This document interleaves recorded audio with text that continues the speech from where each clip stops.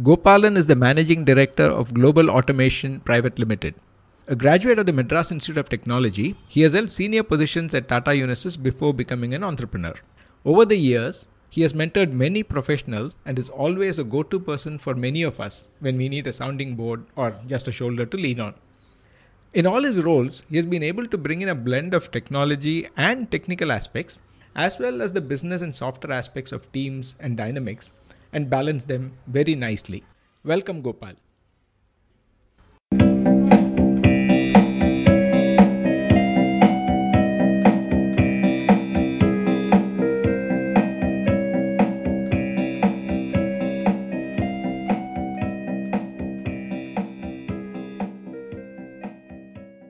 For the benefit of our guests, I thought it would be best if you can introduce yourself. How do I introduce myself in the context of what we are going to discuss? Well, I don't know what we are going to discuss. So the context broadly is about the software life cycle. Right. But then now we are talking to you as Gopal, right. And I'm sure you have a lot more dimensions than just the software part. So whatever is the way you would like to be known, I thought that's why I said no, it's probably best if you introduce yourself. Okay. How would I like to be known? I don't know, but I would like to believe myself to be is I think I would like to think of myself as a very simple thinking individual and who's generally happy to try out different things in every possible place without risking the very basic thing that I'm trying to do. And I have been in the same industry, software industry, since my electronics engineering, and my love for electronics engineering is still there, and I so try to read up, but because of exposure, I know about software delivery management a lot more than electronics engineering. In software delivery, I've been, like you said, we have been knowing each other for a long time, right from the time of mainframes and batch programming and those days till now, batch processing till now. So my exposure is relatively long, and along the way, I think I have learned a lot and relearned a lot, and I'm still learning. There's a lot of things that are, many things are the same, yet many things are very different when I observe them today, when I see software development as a process. So it's been exciting, and I want to continue to remain excited by observing and learning more. That's what I believe I am. Yeah, thanks, Gopal. And for the benefit of the listeners, Gopal, as it came out even in his own introduction, is quite modest. He has been in the industry for, I guess, close to 4 decades. It may sound a long time, but yeah, that's a time when the industry also has evolved a lot. And from being a programmer to profit center management, including what I like to label as a perennial startup. This whole inquisitiveness and trying to keep reinventing and doing that. Gopal has been very successful in creating things that last. And also amongst our circles, he's also considered as a mentor who is always a shoulder to cry on, or somebody who's a sounding board, who also comes up with a genuine, takes a genuine interest in what you're doing, and then helps you. So with that introduction, Gopal, since you said that you studied electronics but then got into software, how did you get into software? Pretty much by accident. I didn't know what I was getting into. It was a campus placement from Tata Burroughs. And honestly, all I had done was one course in Fortran. I still remember the question that the interviewers asked about my exposure to computers. I said, I have not seen a computer except one from a distance of about 20 feet on IBM 360 that was there. And I had, at microprocessor level, I can do things, but I really had no hang of what programming was all about, what software was really about. And got into the company, Tata Burrows and learned everything out there. So whatever I know in software is thanks to my first job. So it was an accident. In fact, after joining in 3 to 4 months, I actually wanted to quit and go back to my soldering, and those were the days. But as destiny would have it, I'm still in software. Good. And your career has also taken you to different parts of the world. You worked on different technologies, like you said, the mainframe to microcomputers and all that. Is there anything that you can share about the nature of software itself? Does it vary from country to country, culture to culture, or language to language, mainframe to micro, and all that? There are some differences. I do believe there are a lot of ways in which ultimately, when you look at software, it is the one that which is the part that gets exposed to a user a lot. And when you look at users, their culture, the way they expect things to happen, everything varies. For example, as a programmer, when I got started as a programmer, the key was to try and simplify and codify and do everything around that. So that's how I learned this whole art of application programming. But then very first time I was completely thrown off balance was when I was working with when I was trying to implement something for a customer in New Zealand. And this was to do with wool. And there were colors that he wanted to enter in on particular screen. And we had codified the various colors that he had, and we had asked him to pick from the code. And the names will be long and confusing. I can't even reproduce the names that he had for various colors. But he insisted that he will not enter the code, but he will actually enter the full name. Okay. So it was, it was taking too much space. It was too difficult to key it in precisely. But he will not change. He has been writing those names down in his journal regularly. So he only thought that way. So he just wouldn't change. And as a young programmer, my thing was he's stupid. I mean, why would he want to do something more complicated than, so you had that early programmer arrogance, as I call it, where you think you know more than what the user wants. But then that was the first time I was stopped by somebody and said, you are working for him, he's not working for you. So you need to make sure that you address his requirement rather than trying to force your thoughts onto him. So at best, you should give him an option. So over time, maybe he will convert. So from that point onward, that is when it comes to users. As a culture also, there are differences. For example, I think the Europeans or the Americans or the South Americans, they all have a different aesthetic sense. So the screen that is presented, I felt, had to be designed with that in mind in terms of positioning of, in those days it was, you had these fields in which you could enter. It was not so much of a graphic user interface. Or even now, if you take graphic interfaces, certain color combinations, certain patterns are more appealing to some cultures compared to others.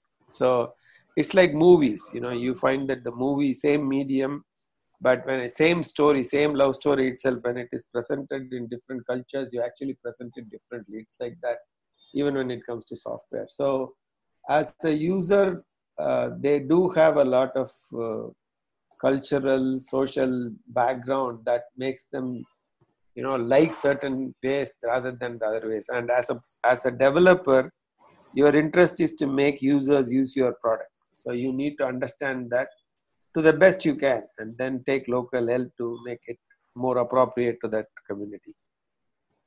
Very interesting. I think particularly when you talk about the arrogance of the fresher, I also remember a similar incident that I went through. Knowing this language, Algol, I thought I was above everybody else. Others who wrote COBOL. And then when in one of my assignments, I was asked to write a report program. I said, no, why should I write a report program? Yeah. Again, my manager said, no, look, you are here to do a job. Yeah. Yeah, that's interesting. Also, we as programmers, we think we know more than the user. That's the problem. We actually have learned it only then. So we know the mechanics that we have been explained, but we don't know the real use as well as the user. And we have a high ego to admit that portion of it. So the computer was more powerful than the application in our mind. That is a problem. So what was the toughest situation you had to face in your career, technically? Toughest situation. There have been many. The one that springs to my mind is one of my pet and a project that I loved a lot. This was for an airline called Swissair. And we were actually developing an emulator or a simulator, whatever you want to call it, but we called it an emulator that would replace their existing terminal systems. You know, when you go to the airport, you find I'm talking about the 80s and 90s. Now things are a little more different. We used to have dumb terminals and even dumber printers for printing tickets, boarding pass, etc. And these terminals had very strange behavior. And the communication system that the airlines used, which was primarily driven by American Airlines and Sabre, they had a special protocol called the Airlines Protocol, or ALC was the code name for the protocol. Okay. Now, very strangely, that was a 6-bit protocol. And what the airlines did was they tried to, in those days, the communication speeds were limited. So the efficiency of the operator at the check-in counter is to make sure that a passenger that comes is disposed of as quickly as he can be, in terms of checking the person in, printing the boarding pass, giving him the baggage tag, everything to be done in a very quick time. So the emphasis, and it was all experts who would be at the check-in counter. So the lot of codification, it is completely unfriendly when it comes to user interface. It was character interface, and it was actually a bunch of codes that would come, and you interact very fast. And the key to that was to also keep the character set to only capital, so there was no need to have any fancy thing. So the code was a 6-bit code. And as you know, that at a very low level, the communication happens at chip level. When you connect your, let's say nowadays you have Ethernet or whatever it is, you have these bit streams that come and they need to be decoded for you to get the actual information out. So they had this chip that Intel made, which would be the one at the gate where the signal comes in from the network. Okay. And most codes were 8-bit codes. ALC was one of those very unusual 6-bit code. So there were in communication, there is something called synchronous communication, in which you had these things called synchronizing bytes. These are bytes that come ahead of every message, so that the system knows that what follows is a message for the computer. Okay. So these synchronizing bits were, we assumed it is 2 bytes, which means if your byte size is only 6 bits, 2 bytes is 12 bits. Right. So we thought that if you specified it as 2 bytes, it will synchronize with 12 bits. Whereas it was actually 2 bytes as in 8-bit bytes. That is what Intel had done. And they did not though it supported 6-bit protocol, 2 bytes always meant 16 and 8 bits. So the manual should not have said 2 bytes or 1 byte. It should have said 8 bits or 16 bits, but it didn't say. So we went ahead and happily did the whole thing, and there was no problem. The system was working brilliantly when we were testing it from Mumbai, and the host was somewhere in Switzerland.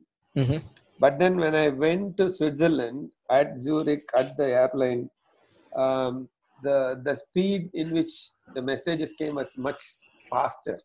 Okay. So what happened was these 12 bits were coming appended to another set of messages, and so it will not sync. I don't think it's easy for me to explain without a board and a diagram, but basically it will not synchronize. So the whole system wouldn't work. So this was a multi-million-dollar deal, and Burroughs' first break into any airline, any meaningful break into any airline. And we were ahead of everybody else until that particular point. And we thought that it's going to be a deal breaker. So luckily we figured out that the way to handle that is to put 4 padding bits in the front, which we could do, but it would still fail in some cases. Okay. So then we had to do an external, Burroughs did an external hardware sync, and then we overcame. But that was a big challenge. It took us a lot of time to do that. So in the same project, there was another interesting, very interesting, again, a very technical problem. We had in those days, you had something called, for error correction, there was something called cyclic redundancy check. Now, these are bytes that are added to messages to make sure that you got the message right. So it is verified at the end. It's like a checksum. And that algorithm was basically, it's a polynomial division that you need to do. And it would take some time for us to compute that at the end of every message. Okay. And we were really struggling to bring down the time that algorithm was taking when we were implementing it.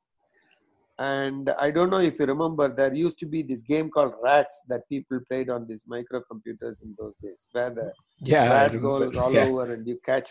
So there was this guy who was playing Rats. And he was casually overhearing our discussion and breaking our head about how to reduce the number of steps in solving the algorithm.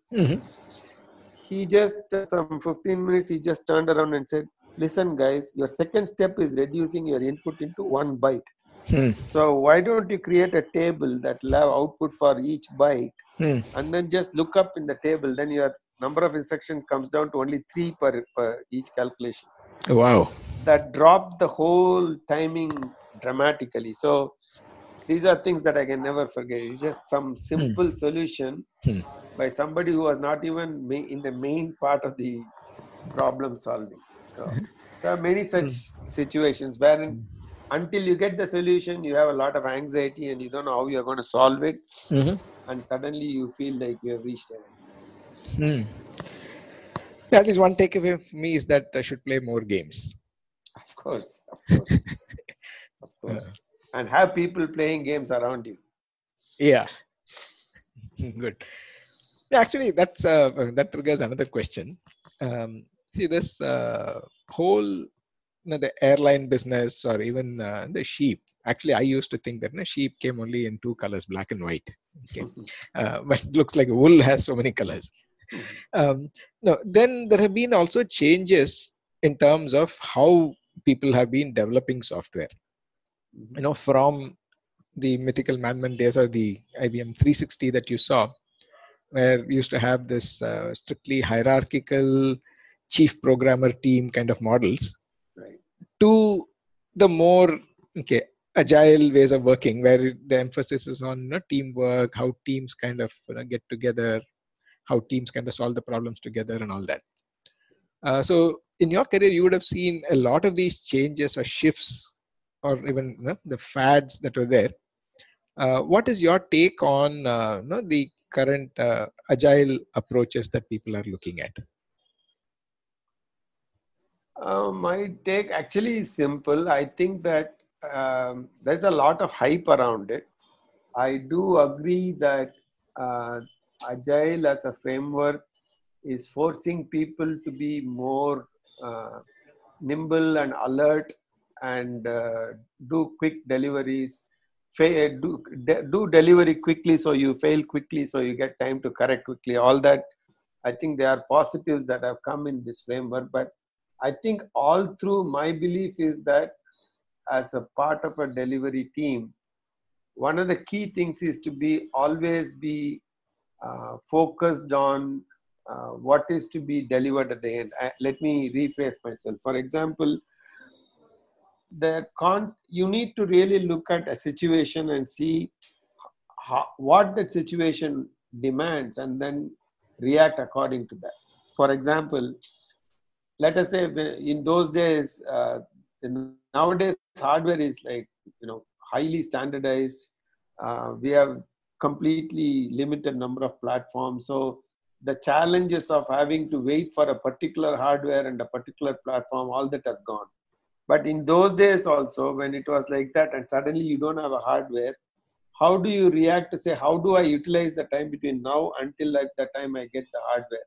So you thought on your foot and you said, okay, I will do this. Let's say I will probably develop pseudocode and try to do some walkthrough. So the key I feel is that as a project manager, as a person who is whatever title you give, as a person who is responsible for ultimate delivery of the software, I need to look at the situation and see what is the best way to utilize the resources continuously without wastage, and make sure that you utilize that in a way that is focused towards delivery of your ultimate software is the key to anything. So I do believe there are some inherent strengths to different development methodologies. Like Agile has certain strengths, and I believe Waterfall did have certain strengths.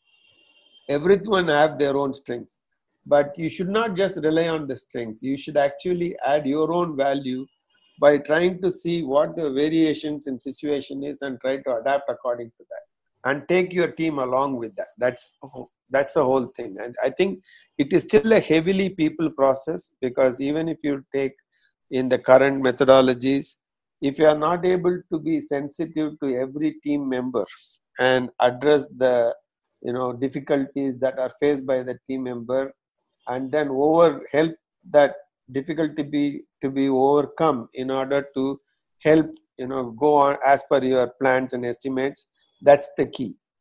So I do believe there are inherent strengths in each methodologies, but I don't think that itself is an answer to on time, on budget delivery. I don't believe in that. Okay. We spoke about this before this discussion. So just like you talk about the process model or the methodology, what is your take on the technology itself? While some people call it is all completely revolutionary, changing, to some extent, it seems to be kind of going back. Starting with mainframes which are monolithic, then all these distributed systems, and now again cloud is trying to consolidate it. And earlier we used to have this thing of the loop of learning from whatever is happening, which is now probably getting embedded in the AI, machine learning, deep learning, and all that. So people also talk about the programmers being extinct, etc. So what is your take on the technologies as applied to the software development process itself? Yeah, I think there has been a lot of evolution. I completely agree with that. But even today, I think I would call them developers rather than programmers are relevant. The challenges and where the effort goes have been shifting continually. For example, if you remember when we started, you couldn't even take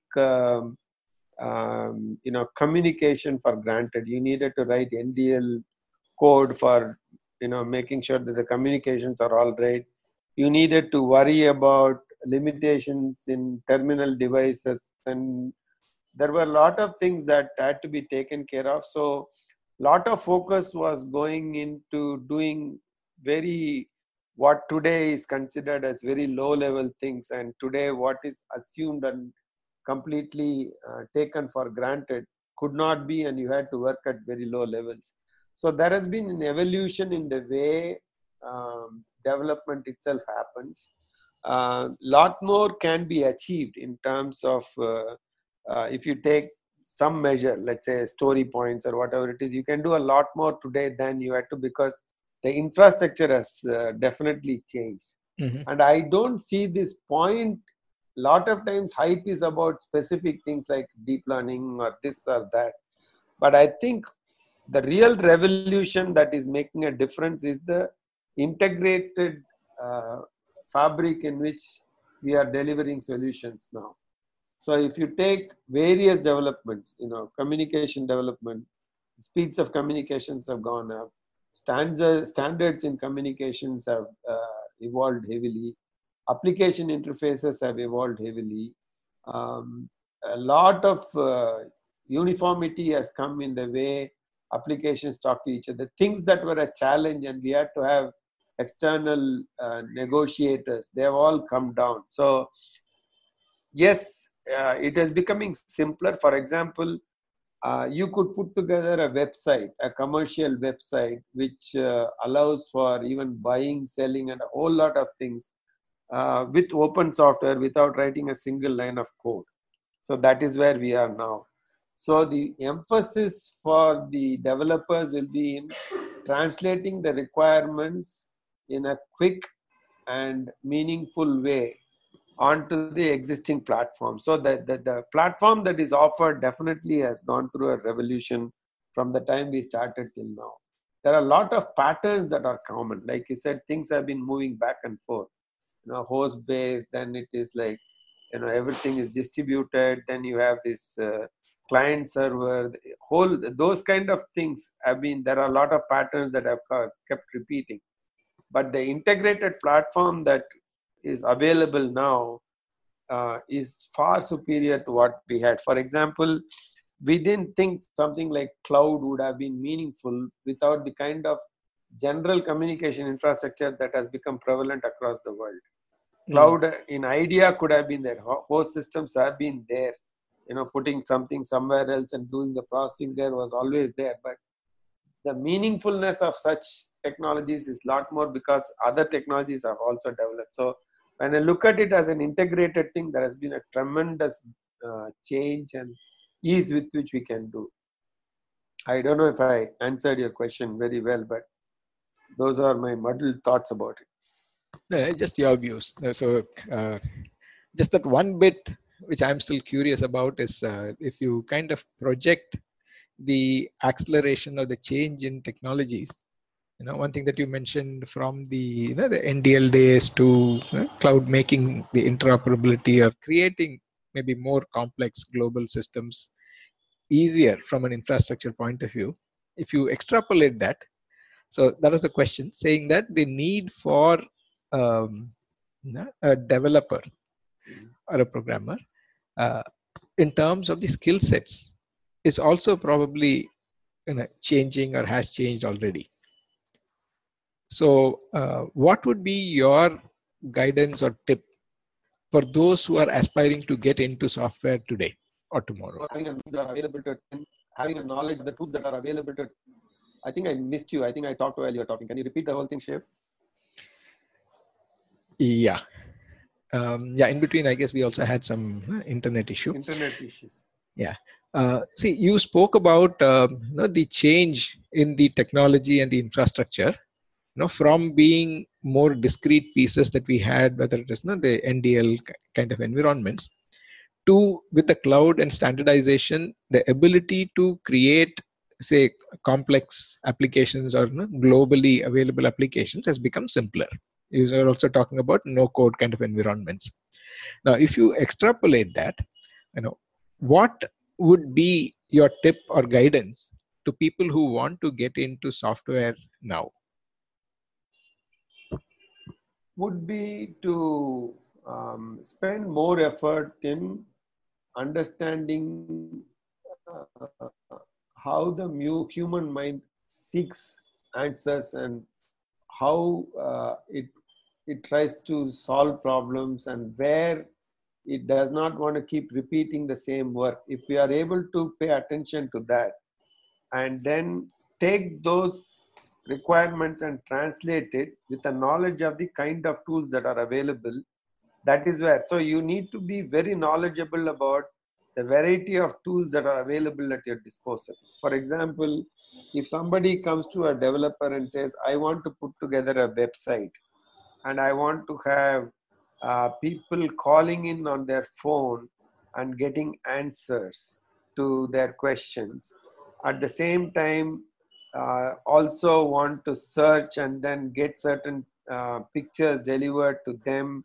in their handheld mobile, there could be variety of requirements that will become, which are very new, which would not have been things that we would have thought about 10 years from now.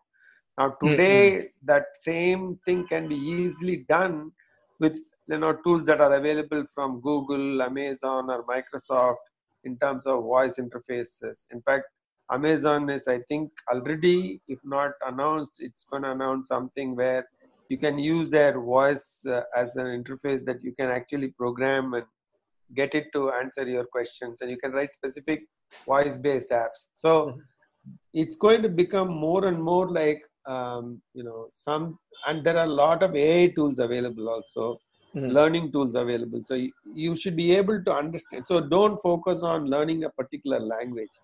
Rather, try to learn the platforms that are available, tools that are available that can be translated to something that the user can actually explore towards solving his own problems. For example, if you remember when we started this company in '94, COM objects were becoming very popular, and Microsoft came up with this whole COM architecture. The whole idea with which we started this company was to build a repository of application components that can be sutured together to build any kind of application that anybody wanted. It was a very ambitious plan, but it was something that was not unthinkable. It could have been done. But the thing is, a lot of assumptions that you make keep shifting and you lose focus and you don't get there.